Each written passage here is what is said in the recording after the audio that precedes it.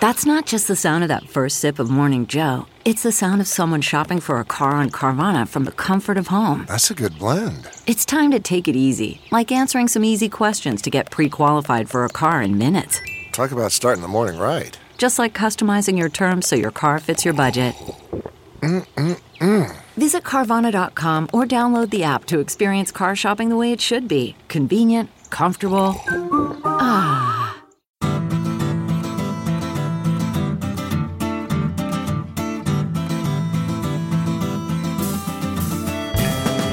Welcome to the Cynical Podcast, a weekly discussion of current affairs in China, produced in partnership with SupChina. Subscribe to SupChina's daily access newsletter to keep on top of all the latest news from China from hundreds of different news sources. Or check out all the original writing on our site at supchina.com.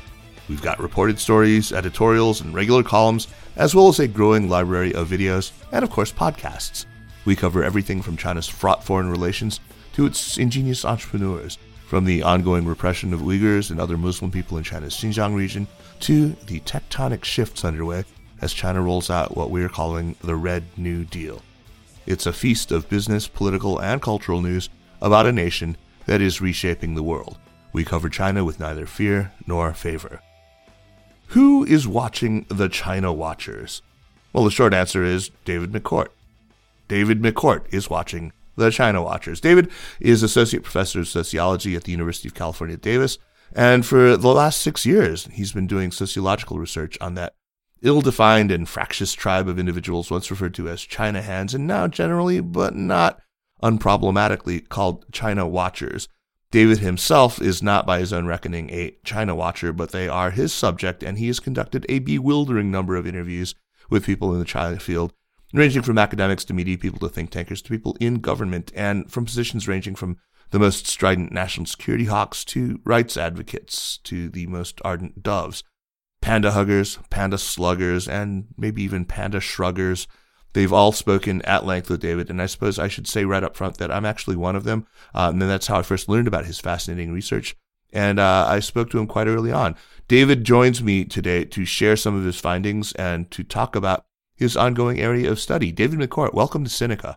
Thank you so much, Kaiser. I'm so happy to be here. Well, we are delighted to have you. So, David, you have been interested in the sociology of foreign policy communities, but before looking at American China Watchers, you were working on your native Britain, and then eventually made your way to the States. What was it about the U.S. foreign policy community in particular that got you interested, and why did you eventually settle on looking at the China-focused world? Well, it was pure serendipity, really, that I started to think about U.S. foreign policy in 2014 and 2015. You're right. What I started doing for my early work, for my doctoral work, was about my native Britain. And I wrote a dissertation on Britain's great power role in international politics, this sort of puzzle of why Britain had continued to play the role of a great power long after the end of empire. I put together an analysis that was focused particularly on sort of the language and imagery of Britain's role in the world. And what I realized later was that I was looking at a case that had very little in the way of inter-elite conflict, you might say. Most Brits of an elite sort of status are on board with Britain as a great power. Rule Britannia, yeah. Rule Britannia. And you see this still today. The idea of global Britain has still got a lot of purchase. And Labour, Conservative, Liberal Democrat, everyone is sort of broadly speaking on board. And the other thing I noticed speaking to people about it was that there wasn't then a lot of dispute among think tankers and academics in London. And there wasn't the sort of this busy elbowing and nudging people to try and make your voice the loudest, which you do get in the United States. And so when I started to think about a new project after the Britain book, I wanted to look at the universe of think tanks, research institutes, academic departments that make up the US foreign policy architecture, what is often referred to as the establishment, and to think about how that inter-elite, inter-expert conflict was underpinning American hegemony. So the interest in role playing in international politics stayed, but here I was interested in America's hegemonic role and the institutional architecture and intellectual underpinnings of it. Mm-hmm. Why China? Well, China was simply some colleagues suggested I needed to narrow down my research.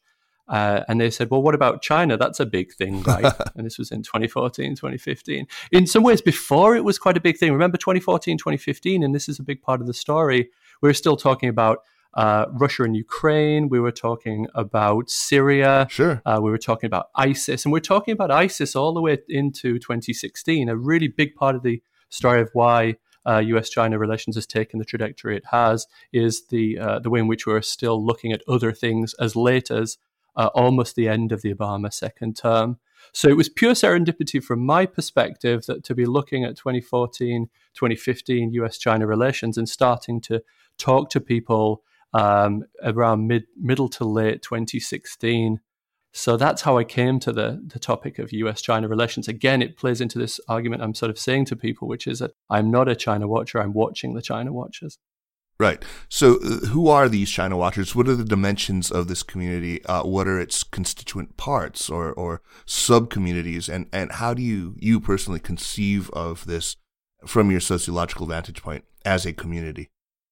Well, the first point is that I come in with fairly limited assumptions about its community-ness, if you want to put it in those terms. I suggest that there is something there that the terms China watcher, China waller, China hand sort of get at, but I don't come in imposing my own boundaries on the community. And so in my interviews, that was often one of the first issues we broached, which is to what extent is this a China watching community? Or did it used to be? Is it still one? How big is it? What are its boundaries? These are empirical questions that I really don't want to impose. Okay. So that's the first point. The second point is that I think the imagery of concentric circles is quite useful. And at the middle of those concentric circles are perhaps dozens of people who we would all recognize as very well-respected, high-profile China watchers. They tend to be at the major think tanks in Washington, D.C., often have gone into positions of government or are positioning themselves to do so. And that used to be only a handful of people, but it nowadays is dozens, perhaps. And then you get the concentric circles moving outwards. So if we ask who's in the field and who's not, is Elizabeth economy? Sure, of course she is. Are my colleagues in the East Asian Studies Department here at UC Davis, 3,000 miles from Washington, D.C.? Well, sort of, but probably not if they study tea culture in certain regions of China, etc. The operative question really is not who's in and who's out, but how people themselves define who's in and who's out, and who feels the effects of the community, who feels the pushes and pulls and how enabled and constrained by present issues, by how the community works, by how it shapes people's views and how it stops us from thinking certain things and allows us to think certain things. Just like any other community, if you think of sort of sports communities or journalistic communities like yourself, Kaiser. Sure. There's a phrase that you use in describing what it is that these China watchers possess to varying degrees, and you call it China capital. So what is China capital? What forms does it take? Is there anything like, a shared idea of what constitutes real China capital, or how much demonstrable capital is needed to be, to gain admission to this club? Yes, I use the term China capital to mean a sort of the power one has and one can wield within a particular community, which is related to one's position within a community. The closer you are to the middle of it, the more capital you have. Again, in a sports community, it would be to do with the way in which you're understood as being very good at a certain sport. So Steph Curry is right in the middle there of the basketball community. Sure. People with high amounts of China capital, again, Elizabeth economy comes to mind, David Shambaugh, Mike Lampton, etc. People who have this thing that they can spend in order to gain influence within the community. So it's a composite form of power, and you can get it in a number of different ways. You don't necessarily have to have all of these things, but you do have to have a certain number of them. Speaking the language is a really important one. Time spent in China or familiarity with China. Academic credentials are important as well, but they're not necessarily the most important thing. You don't necessarily need to have gone to Harvard if you've spent the last 20 years in China. government experience, public prominence. Each of these are what you might call sort of family resemblances of someone with a lot of China capital. Very good. Now, another point that we should sort of bring in is that the China community is not separate from other communities. It is what we could call interstitial. It exists alongside and crossing the boundaries into other communities. So the think tank community, the general sort of foreign policy think tank community, the research centers, what they call the federally funded research and development centers, RAND, Center for Naval Analysis, etc., academia, media, the business, the law, international law and domestic law, the military, the state bureaucracy, Congress, congressional commissions like the USCC, the US-China Congressional Executive Committee, right, and journalism. So yourself, Kaiser, is an interesting example here because you're a China watcher, but you're also a member of the media. And so you're pushed and pulled by two separate things. You want to speak to other China community folks or the China watchers, but you also have to play by the rules of the media, right? And what the media is wanting you to do is to gain as many listeners as possible and as many sort of followers and subscribers, etc. The same goes for academics or people in the legal field. So the China community it's a community that's a segment of these other broader communities, which help us to understand why people behave in the way they do within it. A quick aside on nomenclature. Do you find that people who work on China professionally are comfortable more or less with this name, China Watcher? And why do they reject other labels? I mean, nobody here, at least on this side of the Atlantic, says China Walla.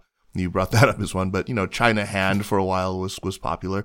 China Expert is one that most people outside this world still use when introducing us on television shows and the like, but we never say it ourselves, or if we do, we're kind of laughed at. We recognize the ridiculousness of claiming to be an expert on this ridiculously large civilization. But what about the other monikers, and how do people feel about China Watcher? You're absolutely right. I did feel a lot more unhappiness with the idea of self-ascribing expertise. So what my role has been to try to understand how different individuals self-ascribe these labels.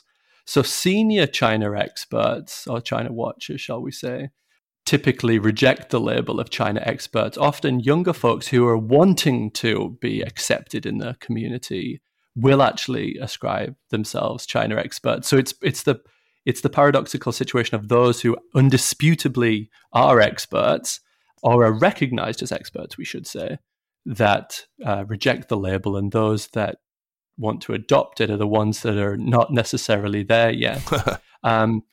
China Hand is typically self-ascribed by folks who've been in positions, in official positions or in diplomacy.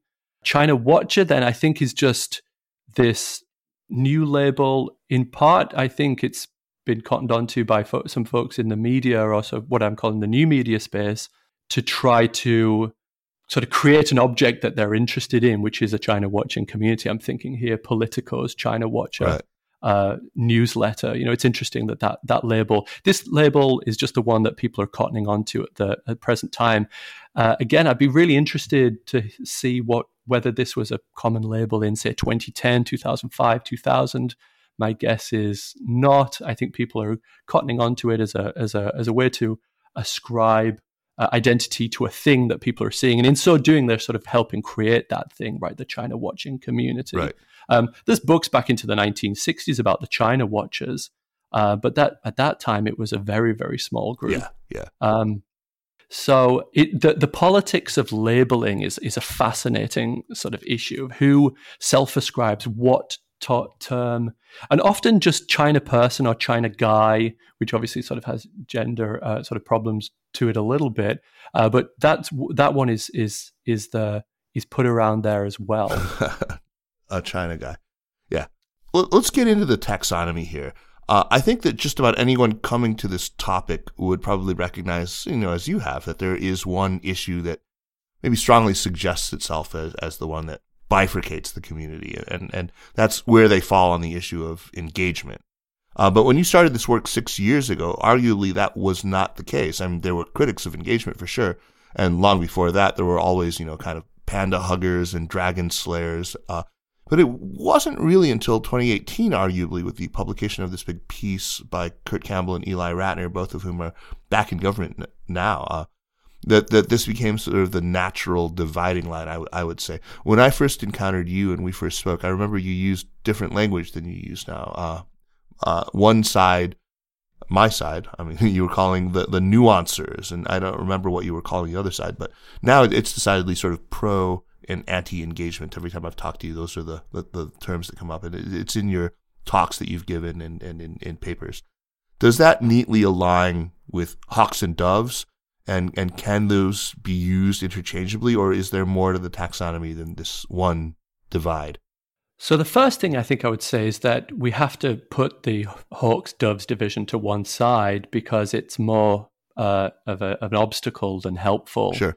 Even though it always comes back in, because I think it makes so much sense to people who are looking at particularly US foreign policy, that taxonomy really seems to work. But I definitely want to put that to one side. Again, in the effort to not ascribe my own views coming into the field and coming into the community on what's going on. And you're right that when I started to talk to people in 2017, really early 2018, the language of engagement was only just starting to sort of creep in. And you're right, with the March 2018 Campbell and Ratner Foreign Affairs piece, it really sort of broke to the surface and since has become the major dividing language. And one of the things I've found the most difficult about my research so far is that it's such a fast and rapidly changing landscape. So just from 2019 or so until today, the major groupings and the major language that we might use to describe the major groupings in the debates in the China community are shifting. So when I started to talk about it, you're right, I started to talk about the sort of the nuances versus the China critics, or sometimes I did use the term China hawk.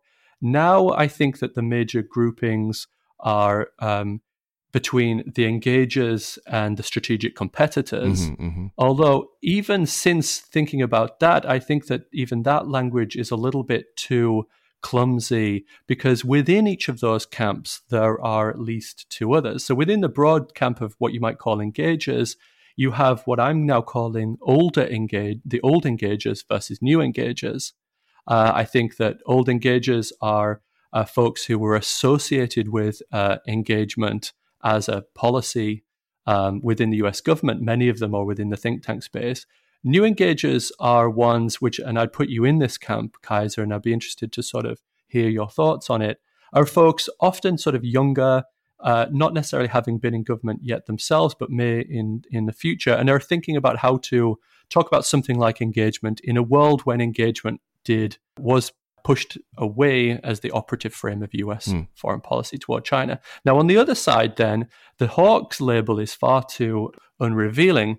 And what I'm using on that side is to talk about the strategic competitors and people to their right, if you like. But again, that language is not really appropriate to their more China skeptic, China critic flank, which I'm calling the new Cold Warriors, or really anti-China folks. Sure. So as you've mentioned, the language itself changes, and in this case, it changes very quickly. You know, these terms, which I'm sure we'll drill down a little bit more into in a second, might even just in 2-3 years be outmoded. And that's why a sort of historically sensitive sociological approach is so necessary, but also so difficult, because the world of 2021 and 2022 is very different from just early 2019, late 2018. Yeah. It really is a different world that we're in. I certainly agree.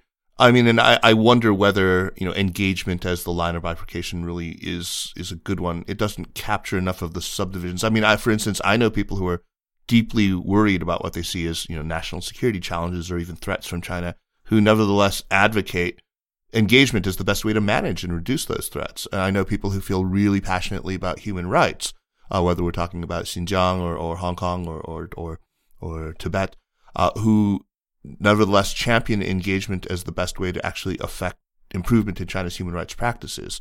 So it's definitely complicated. I'm curious though, how good are people at locating themselves on this sort of conceptual map of yours? I mean, does their self-placement generally correspond with where you might place them based on their specific answers to policy questions? I think people are very good at associating their views and themselves as individuals with others in the field. Yeah. So when I say, one way that I like to get into this is to ask people who they would maybe like to have a coffee or a beer with, and I'll sort of give them a couple of options and say, hey, I'll buy you dinner, and you can have dinner with so-and-so who's very much a strong engager, or so-and-so who is a sort of a fire-breathing China hawk.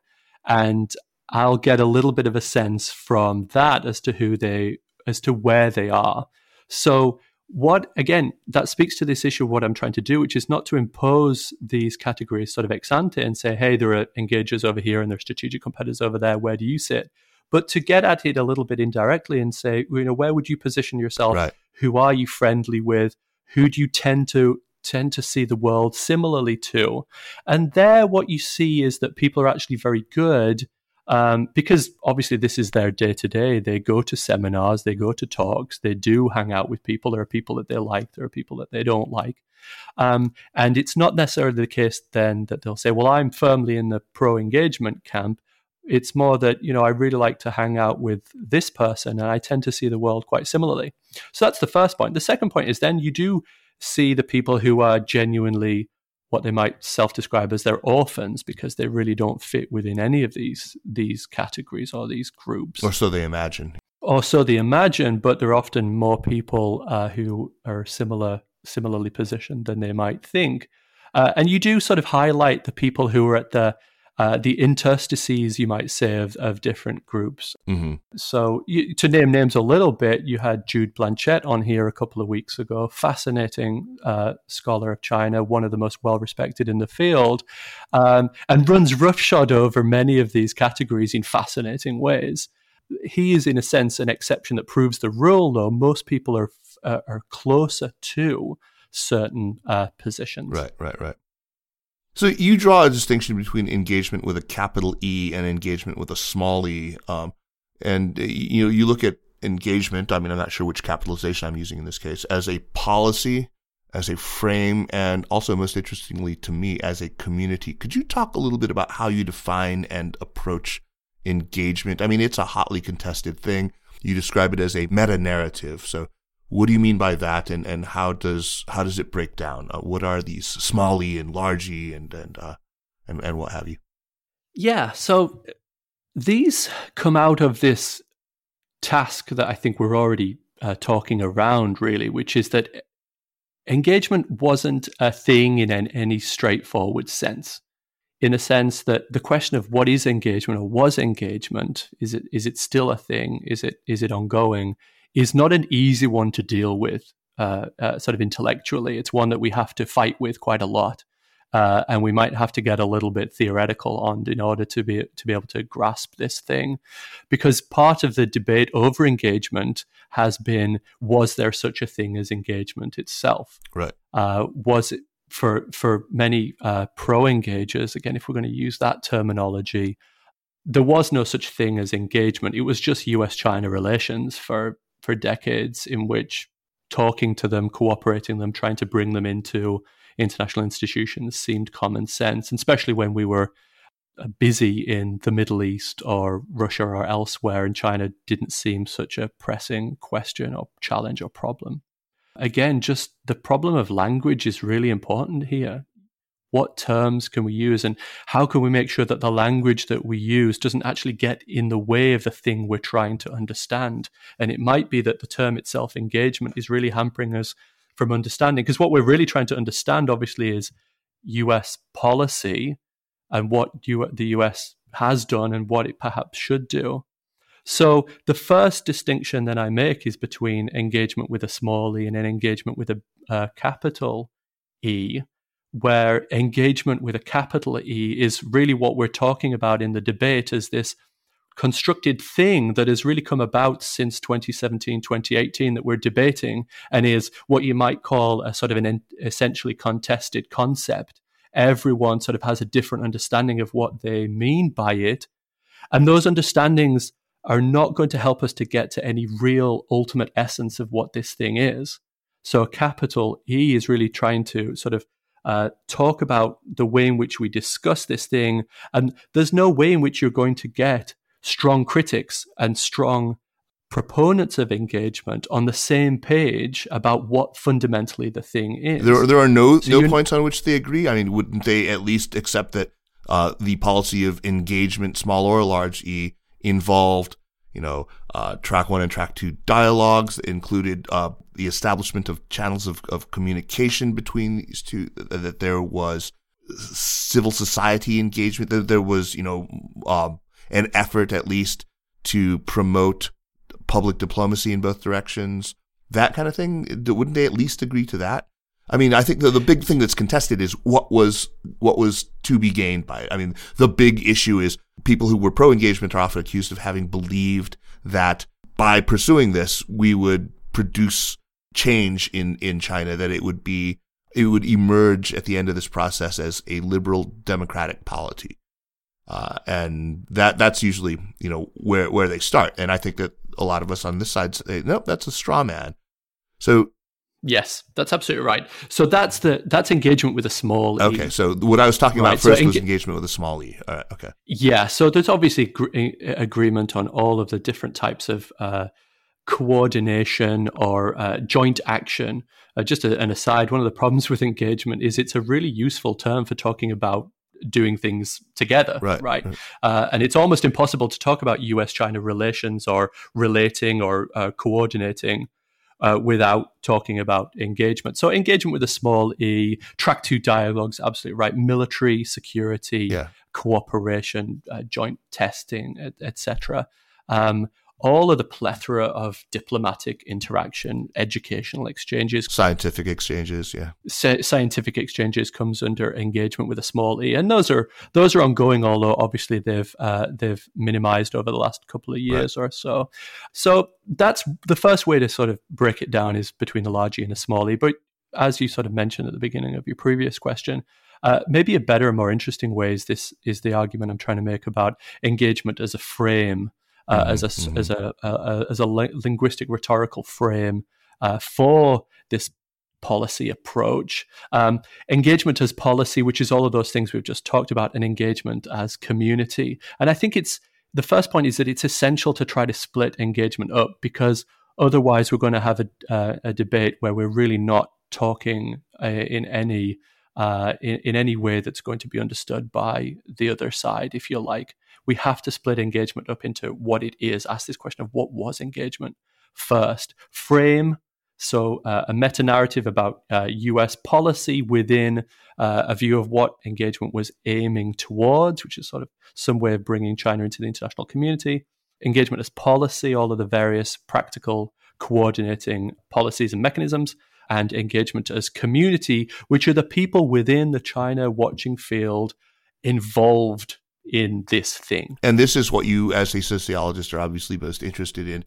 And I would certainly agree. This is sort of where the rubber meets the road in terms of actual policy, in terms of who is advocating, who is implementing particular policies, right? Yes, absolutely. So we can talk about engagement as policy and engagement as frame.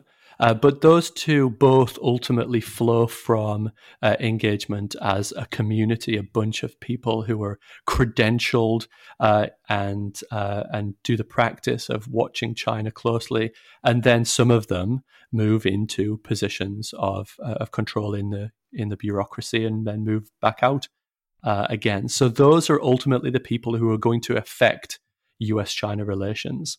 So looking at them, though, are we able to get a clear picture of why policy predilections seem to change over time? I mean, because obviously there are a lot of other issues that contribute to that shift. These are what we might call sort of secular issues, bigger issues, big picture issues. And those would include, the obvious shift in relative power, economically or militarily between China and the United States, or specific things that China has done in Tibet, in Hong Kong, in Xinjiang, on Taiwan, that have, a real impact on people. I mean, there's also things I've talked about a lot, the sort of general psychological discomfiture that some would argue, I would argue, that we're experiencing at the sort of subconscious level of our national psyche. I think all these things are important. So what are the factors that come into play at the community level? How does looking at these individuals and their interactions give us a clearer picture of American policy shift? Well, that's a great question, and it's really sets up the sort of the response, which is that often in the policy debate within sort of international relations literature, but also sort of within journalism and the sort of think tank space, there's a tendency to slip back into these large macro forces, both domestically and internationally. So you mentioned sort of the rise of China, disparities in global power, or movements and shifts in global power, we could say, as these sort of great international forces. And although they're powerful, I think that they tend to work more as metaphors, or what we might say sort of hooks for us to sort of be able to communicate. So we might say, well, the Trump administration moved us away from engagement towards strategic competition as a realization that China is now a great power and China has grown, and therefore we need a new policy. Now, that might be kind of good for an undergraduate or a master's student, but it's not really a very good explanation of really what happened. Right. What happened was a story of expert turnover, so that the types of people that were in the second Obama administration were not the same kinds of people who were brought in by Trump. Right? That's just the practicalities. Now, what I'm trying to do then is to say that large-scale macro forces, rise and decline of states, or you mentioned psychological discomfiture in the United States, which I think we should talk about some more because it is fascinating. Ultimately, they are affected via specific groups of individuals who do the interpreting, framing, thinking about, competing over ways of thinking and talking about China within the US China watching community. That's the ultimate reality, if you like. Now, it's a very hard argument to make because someone might say, well, but what about Xinjiang? What about all of these horrible things China is doing? What about the fact that China now has these weapons that might be able to destroy US aircraft carriers in the South China Sea? And it might suggest that I'm saying that those things don't matter. They absolutely do, but the primacy is in interpretation, how we think about these things, and talk about these things. And ultimately, those things are related to specific groups of individuals in the China watching community. So ultimately, this is a claim about what is real reality. Well, real reality is those people, not to say that China and these things that China is doing or the challenges and threats aren't real, but it's how they're interpreted. That's the key thing. Yeah. No, I really agree. I think that's you're absolutely right. It all does ultimately boil down to that. It's how those other forces are expressed through individuals, right, and in relation to one another. Yes. Now, what's interesting to me about your study here is that it, in a way, it's not really about China at all. It's about the United States. I mean, you've quoted one participant who noted, and I emphatically agree, that China is a kind of Rorschach test, maybe the ultimate Rorschach test. That, I mean, I've said the same thing in many talks that I've given.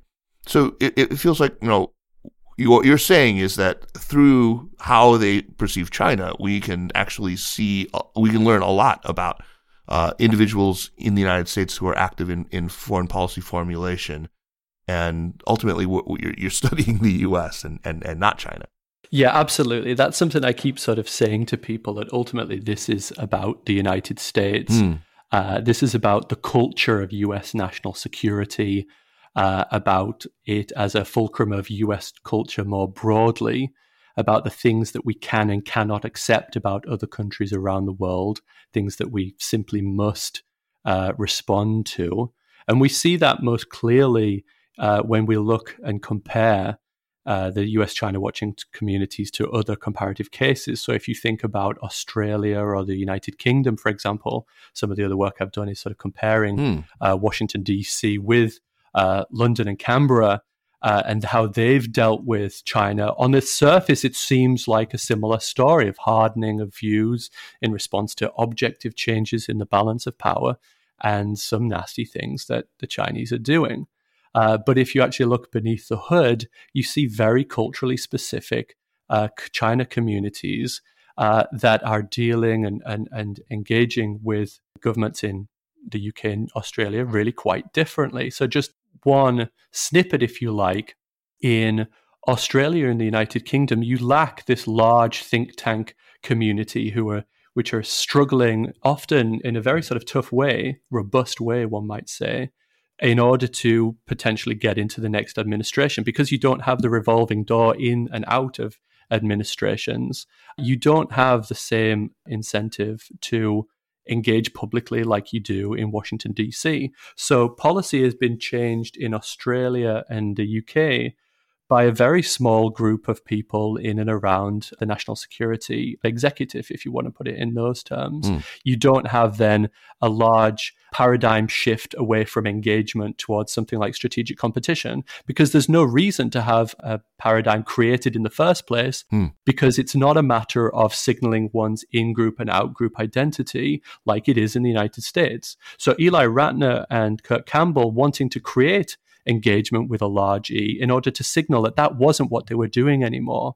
Similarly, the Trump folks creating something like strategic competition in order to create an umbrella for people to go underneath that umbrella and say, hey, we're strategic competitors now. You don't get that in London and in Australia. Now, I think that that's really the most important aspect that we should be focusing on, not these sort of broad scale macro forces of balance of power, what China's are doing. It's really this is a story about how Washington, D.C. works. There's a number of people have told me this is a Washington, D.C. story. And just one more point on that. China watching itself is a Washington, D.C. phenomenon then. As one person told me, I think you can swing a cat at the corner of K and 14th and probably hit a China watcher, which was absolutely true. I was staying in a hotel just nearby and I rock out and there's one from one of the major think tanks just off Massachusetts Avenue. Right. I mean, they're all in DuPont Circle area, right? I mean, it's amazing. Yeah. I mean, I think I said in one of the talks that you gave, you actually did show a map of DC and where these actual think tanks are. It's interesting that there are so very many of them. Australia, just very quickly, there's one major one. It's, ASPI, and it seems to have outsized influence in Australian policy and in American policy as well. It's actually a very interesting case. Well, its impact on America has arguably been greater than it has been in Australia. Possibly, From the people in Australia I've spoken to, what happens in in Australian foreign policy is really done by the security officials inside the government. So ASPI is an American style think tank over there. But the interesting thing there, I think, for our story is really how Australia and Australia's shift in views toward China has been used and sort of co-opted a little bit, but also interestingly has informed our debate in the United States. So this phrase, the canaries in the coal mine, is absolutely fascinating. I would love to talk to you and some other people from Australia about that particular topic on another show, but let's focus back specifically on the U.S. right now. I think the comparative angle is absolutely fascinating. You're absolutely right, but let's dig into this, what we've just talked about a little bit about, what this does reflect about America. So, we agree. We stake out positions on U.S.-China relations, and it doesn't just tell us, about what makes China tick. It's really about, the United States and what we ultimately want for this country. So I'm curious what you found. It means, that we have to have conversations about how we see America's place in the world, how we define core American interests, our ideas even of what American society should value, and how we balance or prioritize, say, national security versus openness and pluralism. That all very much comes into play in the policies that we advocate with respect to China. So this is a very prominent idea in your approach, and it's something you try to tease out with the people who you speak to. So how do the anti-engagers and the pro-engagers think about these issues? What are core American values? What should America's role in the world be? And is that a good way of sort of describing the differences? And does it end up sort of reflecting about something more about their general worldview rather than just their China-specific policy predilections? Yes. Okay. So there's a lot in there. Let me sort of start with the first point, which is about the way in which different types of China watcher and different members of the China watching community do or do not reflect back on the United States. And it's something that I've wrote a little bit about. And really, there is a tension at the heart of China expertise and being a member of the China watching community, because one is a member of the China watching community by dint of one's understandings of China, right? You speak Chinese, you've been in China recently, and therefore you have a voice in the community. As soon as you start talking about the United States, your China capital takes a hit. Unless you can play a very difficult game, which is to speak about China and the United States simultaneously. And actually, if you think about it, that's something that's a difficult dance to do. Someone in the media like yourself might be able to do it a little bit because ultimately we are located here in the United States, and then it's okay to be able to sort of reflect and put the mirror back on ourselves. If one is at the center of the field and have quite a lot of capital in the community, then one might be able to do it. Someone thinks here of someone like Richard Haas, the Council on Foreign Relations. Or Ryan Haas. Ryan Haas can do it too, because he has a lot of capital, really, has sort of made it, and therefore can turn it back and say, well, I'm going to talk about what this all means for the United States. Now, many of the junior and younger China watchers, sort of hopefuls, if you like, in their late 20s and 30s, though, it's a very tough question to ask them to say, well, what I'm going to do is I'm going to write my policy recommendations and I'm going to throw in there something that might ring political. Right. Because if once you start talking about US core interests, then you're making a political point. And you see that strongly with some of the think tanks that already have a political view baked into them. So if you think of someone at the Cato Institute, right, for example, it's tough for them to make an argument about US-China relations because everyone knows what their view is of what US core interests are.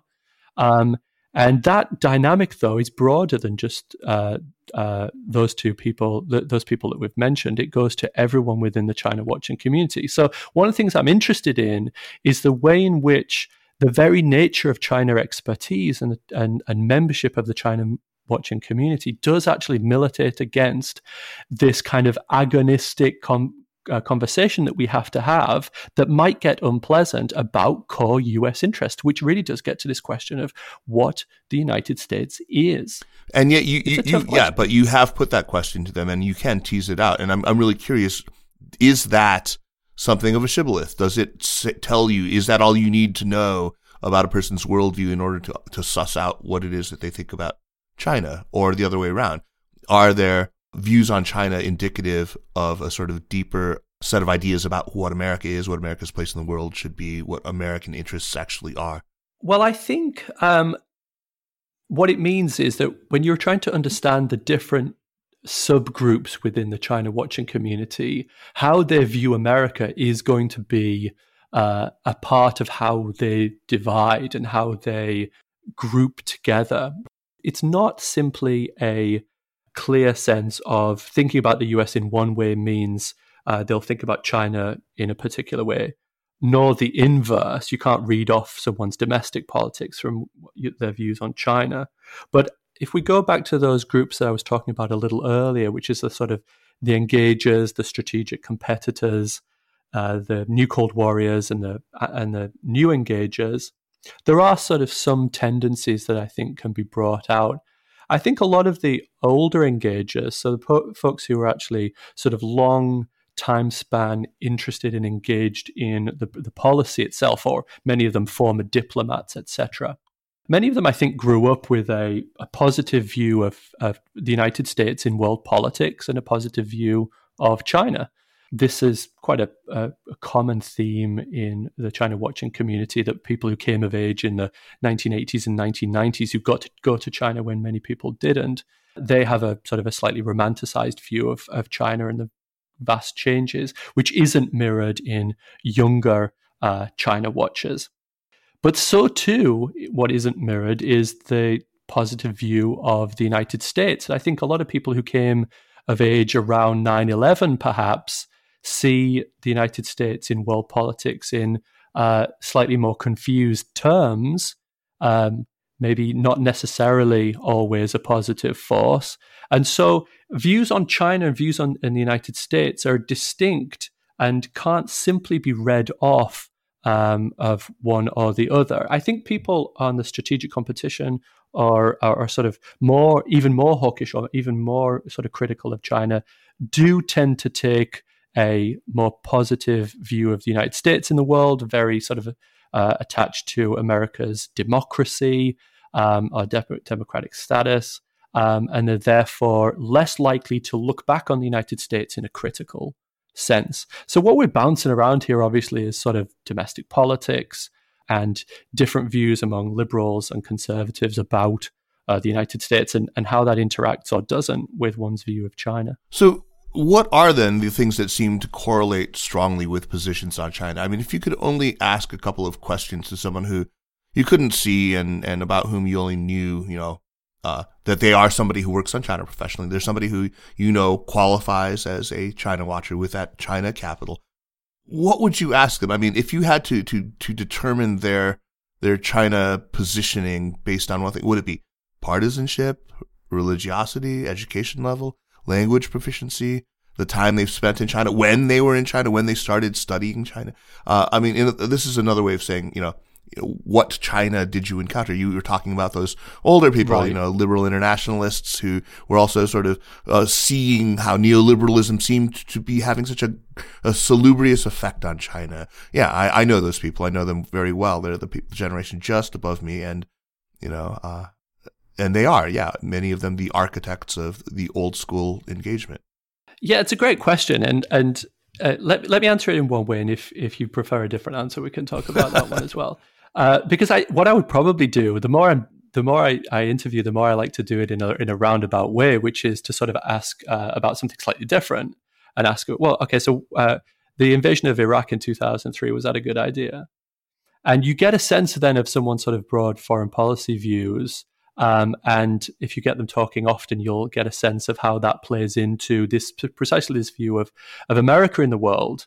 And from there, you can then infer some things. Uh-huh. I might say something like China's entry into the WTO was that well handled, or was that a good idea? Right. And that will get you a sense of someone's views on globalization generally, globalization, and particularly U.S. diplomacy and how good U.S. diplomacy is. And the last one, then the best way to do it is to say, what do you think of so-and-so, where so-and-so is someone who was perhaps engaged in WTO accession or maybe in someone who's on the China side in the Trump administration. Again, speaks to this issue that people's views of China are not purely intellectual. Mm. They are about who they are within the China community, of who they like and who they don't like, and whose aesthetics they like and whose they don't like. So it is really this embodied emotional thing. Yeah, in one conversation we had, you introduced me to this Latin word habitus, which I've since found to be very, very useful in that it captures multiple dimensions of an individual, their worldview, their manner, their aesthetic, as you say, their whole affect, their cognitive style. I am confident in saying that most of the time when I meet an American, for example, I can suss out their partisanship without asking them a single actual political question, right, in conversation. So do you sense at this point that you're able to do this with respect to the positions of China watchers on China policy without having actually read their writing? Yes, more and more as you sort of get a sense of people, you can tell from the cut of their jib a little bit, that old phrase. Are they wearing a suit? Right. What kind of suit? Does the suit fit particularly well or not? I mean, I'm joking, but we all know that there is a particular political Capitol Hill kind of type, right? We could all draw that person if we wanted to. There's also we could also draw that academic type with their sort of shoulder patches elbow on their elbows, patches and all that kind of tweed stuff, right? But so these are useful stereotypes. Unfortunately, when you actually talk to people, it gets a lot more complicated. And you do have certain people who I go into an interview thinking, well, I sort of know what this person's going to be like. And I really am just doing this because I want to sort of say that I've spoken to them. And then they totally surprise you. And you realize that no, their worldview comes from a principled realist position in IR theory, and you think that they're sort of a military security hawk, and that wasn't what was going on at all. So you think that they're a sort of a fire-breathing China hawk, but actually, and maybe you might tie that up with being a Republican, but that actually doesn't work at all. And so time and time again, I've really been conscious of not reading a book by its cover, because it's not how the world works, unfortunately. So yeah, I mean, I remember you telling me earlier in an earlier conversation that you can't just read what they've written in Foreign Affairs and assume that you know. Can you maybe give some examples of this without maybe citing names, or if you can cite names, please? I'd love to. Who sort of surprised you in this regard?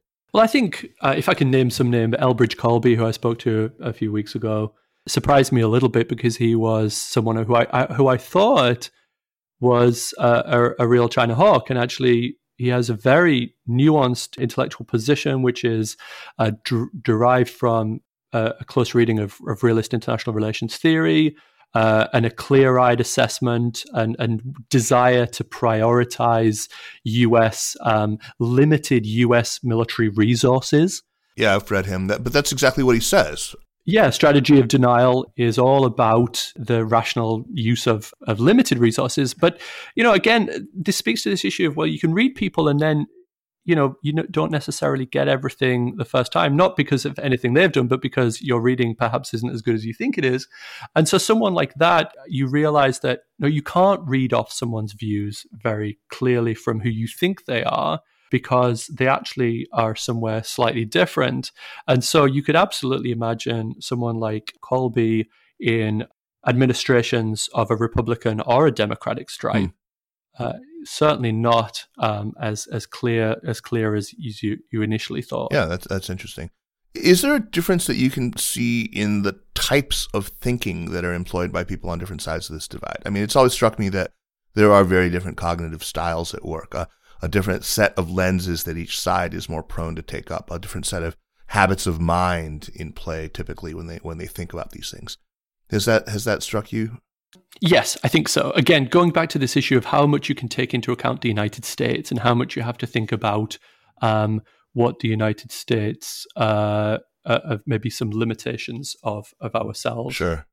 And so I've been really struck by the diplomatic viewpoint at the heart of what I'm now sort of calling older engagement. And here, I think of people like Stape Roy. Yeah, of course. Who's obviously like the poster child of that kind of view. But it's not just because of any sort of romantic view of China. It's because it's a diplomatic viewpoint. And so the diplomatic viewpoint says, hey, we've got to deal with these people, even though, heck, it's really difficult to actually, to get to any particular agreement on anything. And so what is very striking about that is its absence, really, or you don't see a lot of it on the shall we say, China skeptical side, which is really more of a military security viewpoint, again, sort of, which Colby sort of does a very good job of describing and promoting. The point, the issue, though, is that it's a very specific viewpoint. It's not one that necessarily takes in diplomacy or takes diplomacy as seriously as one might prefer, or one might think. It's a hedgehog viewpoint. It's yeah. I mean, yes, I mean, again, my role here isn't to criticize, but mine is. It's to try to help us. For example, I've really lamented how the community has been overrun with these national security types who just see everything through this one single lens. I suspect that this is the result of, national security overcapacity following, September 11th and the Forever Wars. This mad proliferation of national security hammers all looking for that new nail and finding, hey, there it is. It's China. Am I way off the mark here? Or are we finding that? I guess it's kind of out of the purview of your research, I understand, but. No, it does seem to be the case that that the conversation has become sort of securitized or one predominantly about military security issues, and that is then sort of sociologically interesting to me because it talks about the different types of capital that are coming to the fore, if you like. A lot of military security generalists who are not necessarily China folks at all. The imagery of the Cold War becoming more prominent, if you saw a recent foreign affairs issue, pieces by John Lewis Gaddis and Hal Brands really talking about the Cold War. That kind of imagery becomes the central one. And it really does push out folks that might have a more diplomatic viewpoint or a more economic viewpoint. Right. A big part of the story about engagement's demise is the way in which the business community sort of checked out for a little while. And I think, I'm not got my ear to the ground too much on that side of things, but yeah, might be sort of struggling to get their viewpoint ahead back in the conversation. I think from what I spoke to people around 2010, 2011, even sort of Wall Street and big corporations were okay with a tougher China policy, or maybe a little later than that. And now that sort of ship has sailed, unfortunately. Yeah. And it's interesting that the absence of a strong pro-China business voice in the conversation, one might say. Let's talk a little bit, David, about American administrations and the China watchers who were in power, as it were, during these different times. You've talked about this a little bit, about people who were in during the second Obama term. And, let's take it all the way through Trump, even into the Biden administration. I mean, it strikes me that among the outgoing Obama people, not long after Hillary's loss in 2016, there were fissures already that only seemed to deepen as the Trump administration progressed. Trump, of course, brought people in who were regarded as completely beyond the pale and outside of this community. I mean, Mike Pillsbury and Peter Navarro, they were not regarded as China watcher insider types. But then there was people like Matt Pottinger, who was kind of an outlier. I mean, we all knew him. Many of us who were in China knew him when he was at the Journal, knew him before that, even in the late 90s and the early 2000s. I dare say most of us from that cohort came away with a very different take on China. Actually, that's something I did want to come back to. Is your conversation about generations was really fascinating, and maybe we can revisit that if we have time. But anyway, what's your sense of the relationship between that administration, the Trump administration, and the China field? So my understanding is that, in line with Trump's promise to drain the swamp, there was a marked drop in connections between the administration and the China watching community. Not a complete change. There were still some China watchers sort of brought in and briefed by the administration on certain issues, although oftentimes those kind of connections are really more the administration telling China watchers what they're going to do and please sort of advertise it and write about it, but not necessarily going to change our views. Ryan Hass has a great story about, when he came in to be to brief the China team at Trump Tower. It's on one of the podcasts that we interviewed him on. It's pretty amazing. Yeah, no, it's a good plug, and I'm sure that captures this dynamic. And so when we're talking about sort of engagement, sorry to use the term again, but engagement between the administration or the people in the executive on China and the China watching community.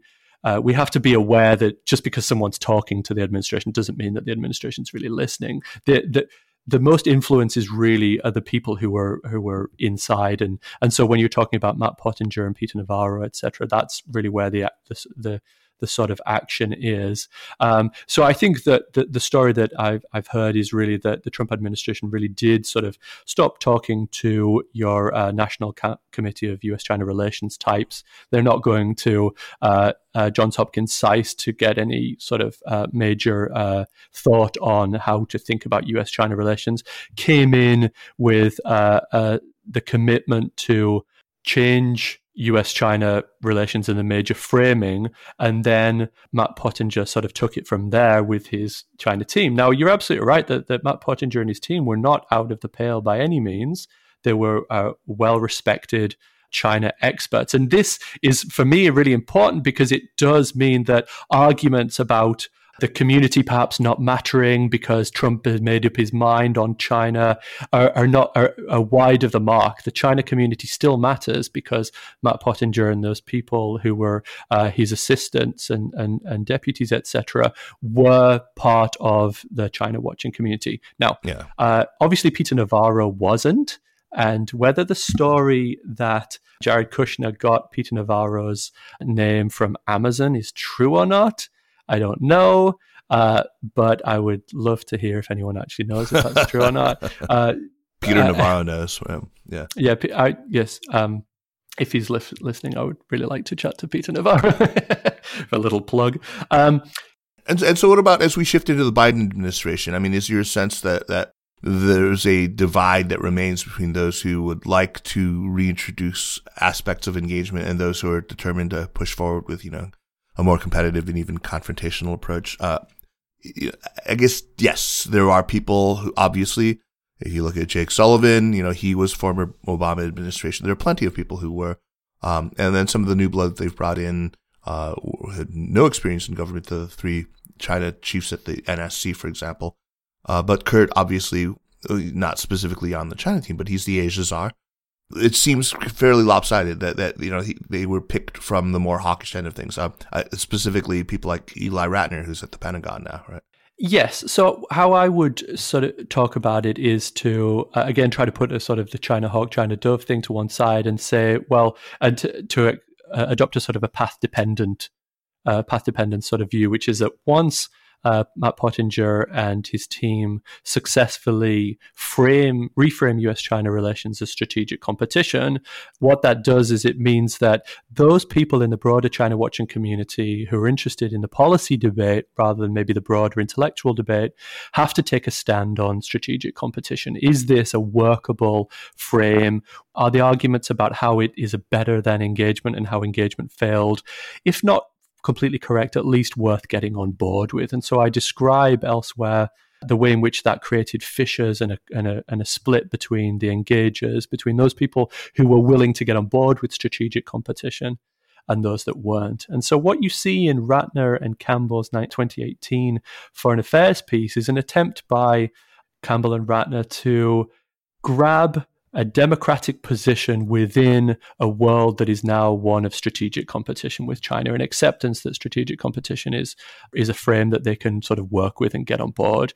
Campbell and Sullivan themselves wrote something about sort of living with China that signal, I think, a willingness to take on this frame. And so my reading of the Biden administration throughout this year has been trying to operationalize and continue the process of operationalizing strategic competition and not necessarily showing much in the way of desire to roll it back or go back to some sort of engagement, which they themselves were really important intellectual critics of. Talking about it in terms of path dependency seems to sort of let them off the hook for what you as a sociologist might otherwise describe as pursuing professional advancement under a new meta-narrative, pursuing, personal influence under a new dominant paradigm. That seems maybe more accurate. I mean, in 2018, they sort of took the temperature and decided, if I want a position in the incoming administration, here's what I'm going to have to say. I mean, that's a cynical take, but it seems consistent with the sociological vantage point that you've been pushing here. Yes, I think it does. And again, it just my previous comments show how the tendency to sort of slip into these debates as purely intellectual is a really strong one, and it's difficult, and you have to sort of push back against that. So really, that intervention was mainly a political one, and in that sense, trying to broaden the strategic competition umbrella to one where Democrats could get on board with that as well. So this was a sort of a broadly speaking political move, and also one that would line up someone like Kurt to be in positions of high authority on China. Absolutely. It's not for me to necessarily be critical of that in the sense that is what is always happening. Think of 2016 and in 2023, when we're going into the next presidential election, we're going to see a flurry of new takes in foreign affairs and other outlets that are trying to position certain candidates for different kind of political appointee positions. Again, going back to this argument about the culture of US national security, this is a really big feature of how the thing works. I mean, you've been admirably candid about talking about how the thing works, which a lot of people sort of dance around in favor of these, as you say, political narratives. Now, there is a new survey from the Chicago Council out, which I know you've taken a look at, and it looks at partisanship and attitudes toward China. For a couple of years now, everyone's been remarking about how much bipartisan agreement there is when it comes to China, but that doesn't really seem to be the case with at least the voters of the two parties, where Republicans are substantially more hawkish on China. They're way more likely to regard China as an outright enemy, to favor high tariffs still, to want to boycott the 2022 Winter Games, and to limit Chinese students in scientific exchange, although depressingly, a majority of Dems actually favor those limits too. What does this tell us? Well, it tells us that this consensus in Washington about the China challenge and strategic competition is not, at least on the Democratic side, I think, reflecting clear preferences among a large chunk of the US population. Let's put it that way. Yeah. I think it affirms my intuitions, which is that these large-scale macro factors, balance of power, or in this case, domestic opinion, are constructs rather than necessarily real things, which focuses our attention once again on elites and on what experts and people in the China field, but in this case, more broadly, perhaps the media, I think is key, are saying about China. So what I think we're seeing is the politicization of China, particularly among conservative outlets.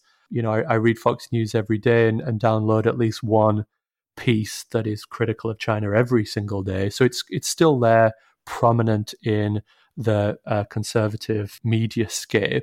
Yeah.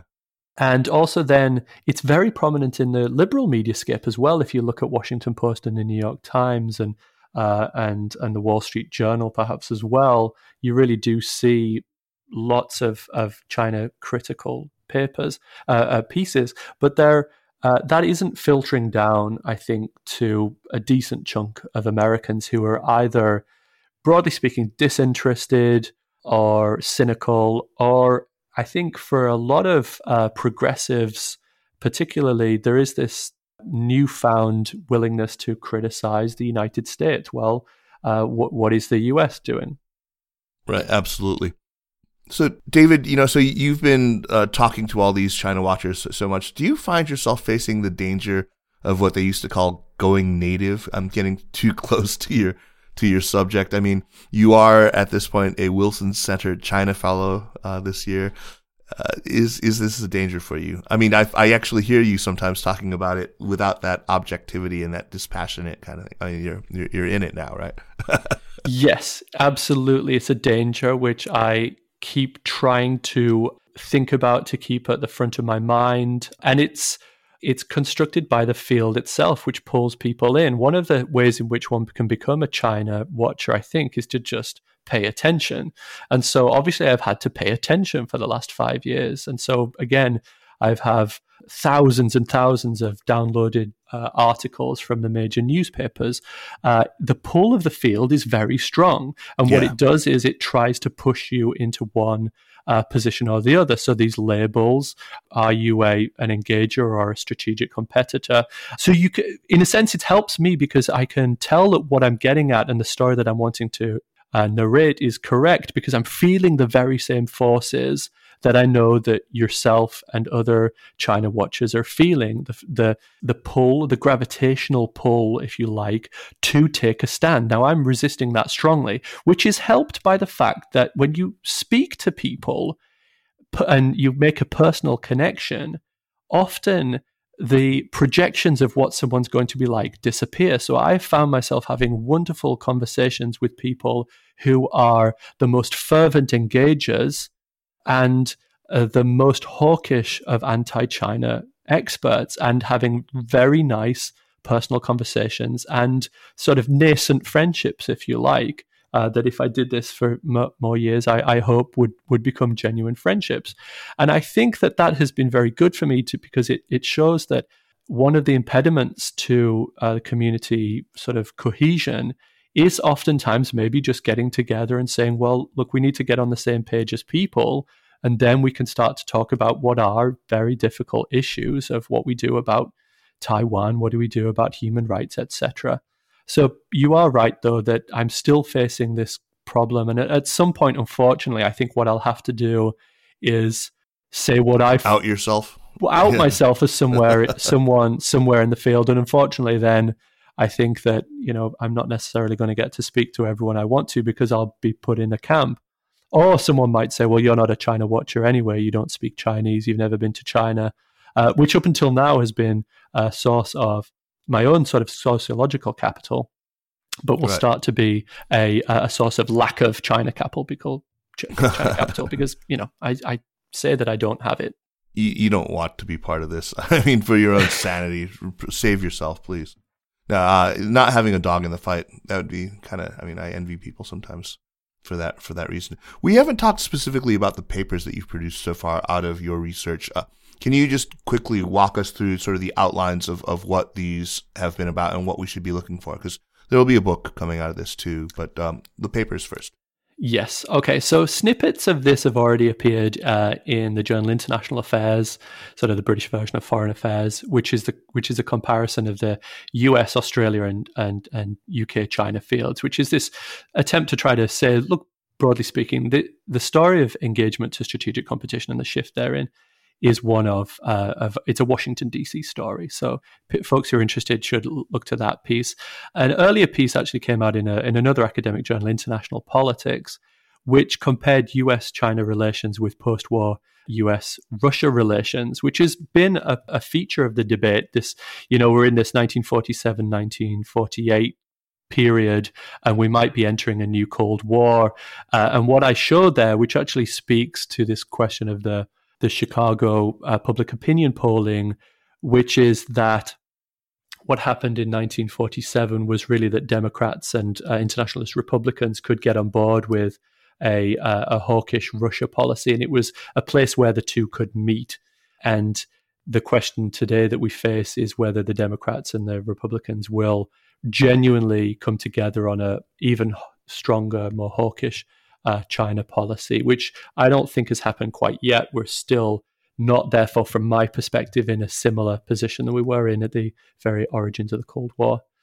In terms of other papers, I have a piece coming out which China watchers might be interested in the Journal of American East Asian Relations early in the new year, which is talking about secular changes within the China watching community, which we haven't really had a chance to speak to today, but generational turnover, I talk about there, the rise of the security generalists, so folks who are not real China experts, but are experts on military security matters. Think perhaps Graham Allison and John Mearsheimer. These folks have become big people in the conversation. I also talk there about the narrowing down and the specialization of the China scholarly community, which has been a big feature, the way in which scholarship has separated itself off from policy, such that the old style China watchers, think Ken Lieberthal, Mike Oxenberg, Ezra Vogel, that were both prominent academics and prominent in the policy debate, is becoming less and less likely as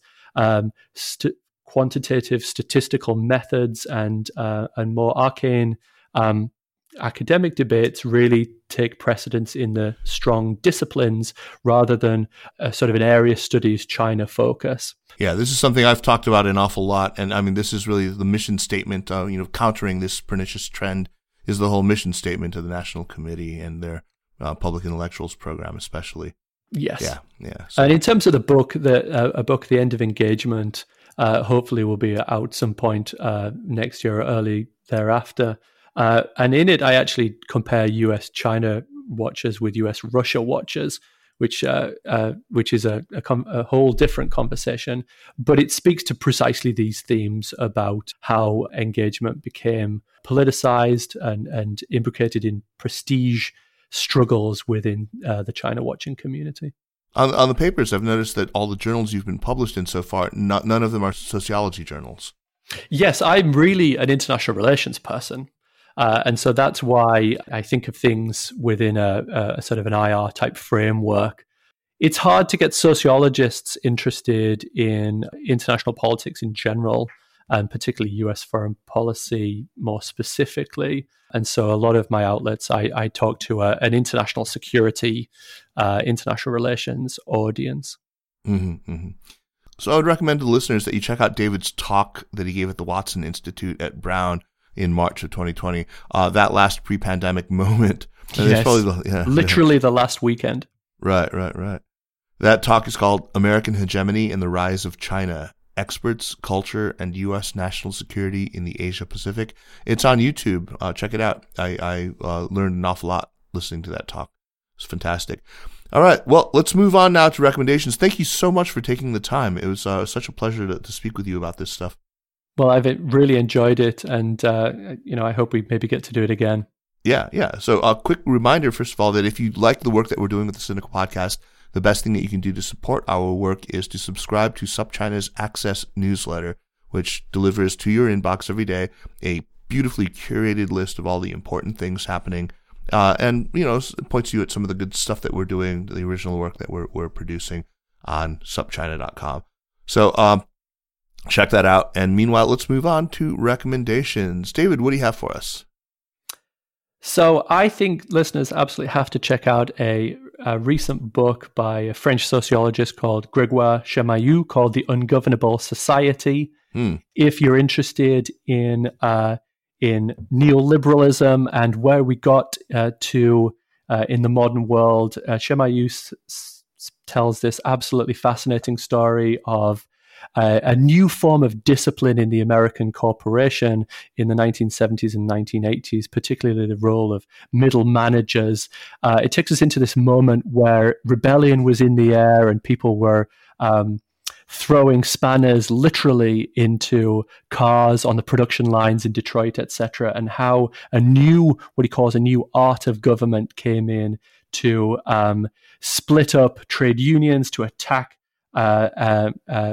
sabotaging workers, and bring a new form of politics into the American corporation. If you like your Michel Foucault, if you're interested in the origins of globalization, etc., this book is truly masterful, and I really don't say that very much. Oh, fantastic. I will absolutely check it out. Grégoire, what's his name again? Chamaillou. Okay, I'll find it, but the French is the most difficult language to spell from just having heard it. Yeah, so Chamayyou. Okay, thank you very much. So my recommendation, as many of you know, Robert Jervis, the great IR theorist and pioneer in the field of perception and misperception in international politics, died on December 9th.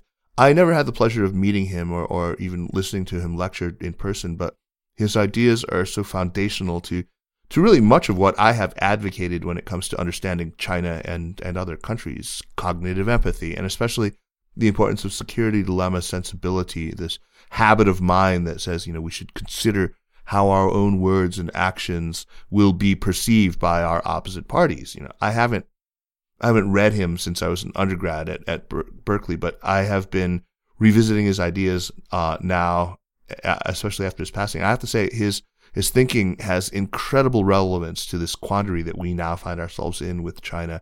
Directly related to this, please check out a recent episode of the Ezra Klein Show, which was hosted by Julia Galef, while the regular host, Ezra, is on paternity leave.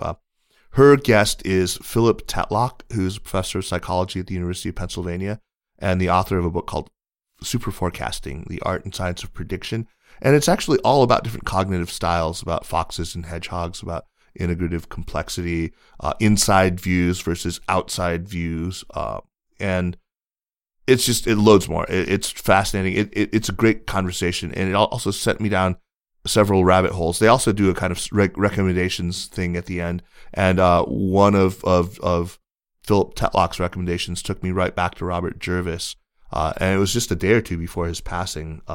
So it's a fantastic listen. Please read up on Jervis and about his ideas. So, David McCourt, thank you so much. That was a real pleasure. I look forward to having you back on the show to talk about comparative stuff and also to talk about this Russia-China thing. I think it's really interesting. We can sort of, take our sociological hats off and just look at the historical moment of 1947 and then, in 2021, 2022.